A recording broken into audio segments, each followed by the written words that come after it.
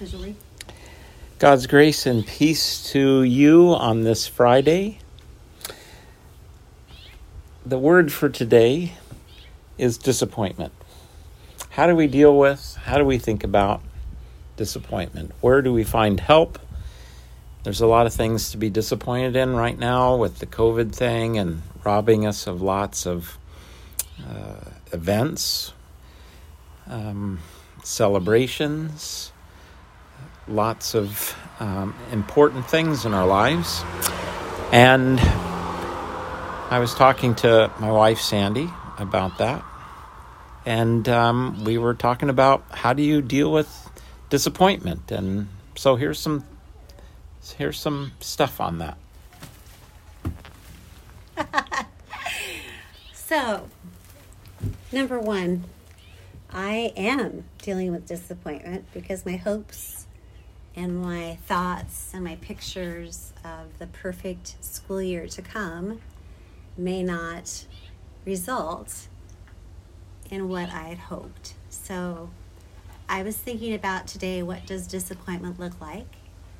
And how do you move on as a believer?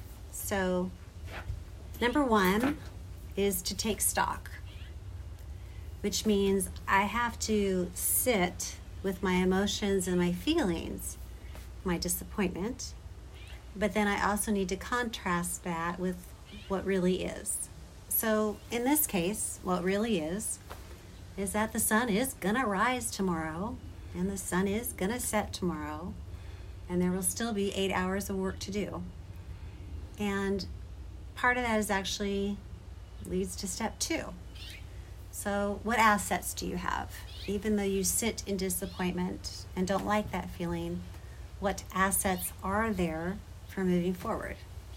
And when I think about my wonderful congregation and all the friends and the family and the heartstrings that are tied to that, and then I think I know that there is a community of believers that I can call upon, that I know if I ask for it, prayer will be delivered to me, and that I know actually the people that I work with are very strong and very smart and very clever, and we can move forward with this together.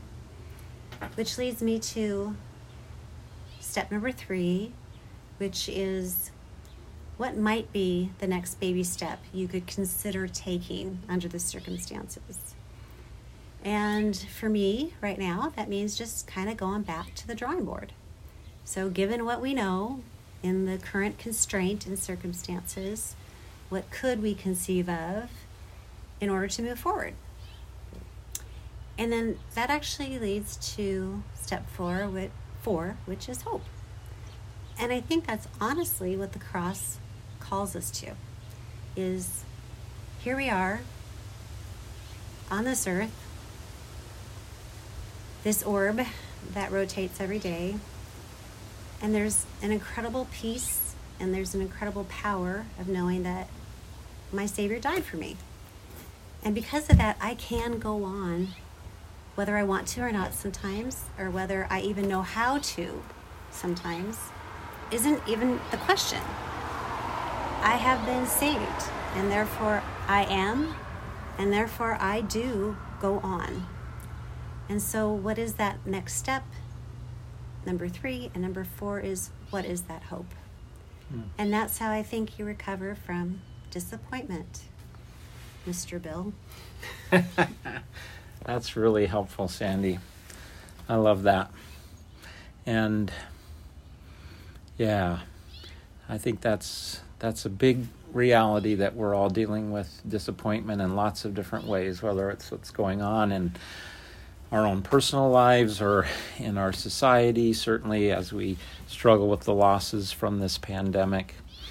And those are some great steps and great things to think about when it comes to disappointment. So thank you for pointing us to the cross. And you too. God bless you all today. Amen. Amen.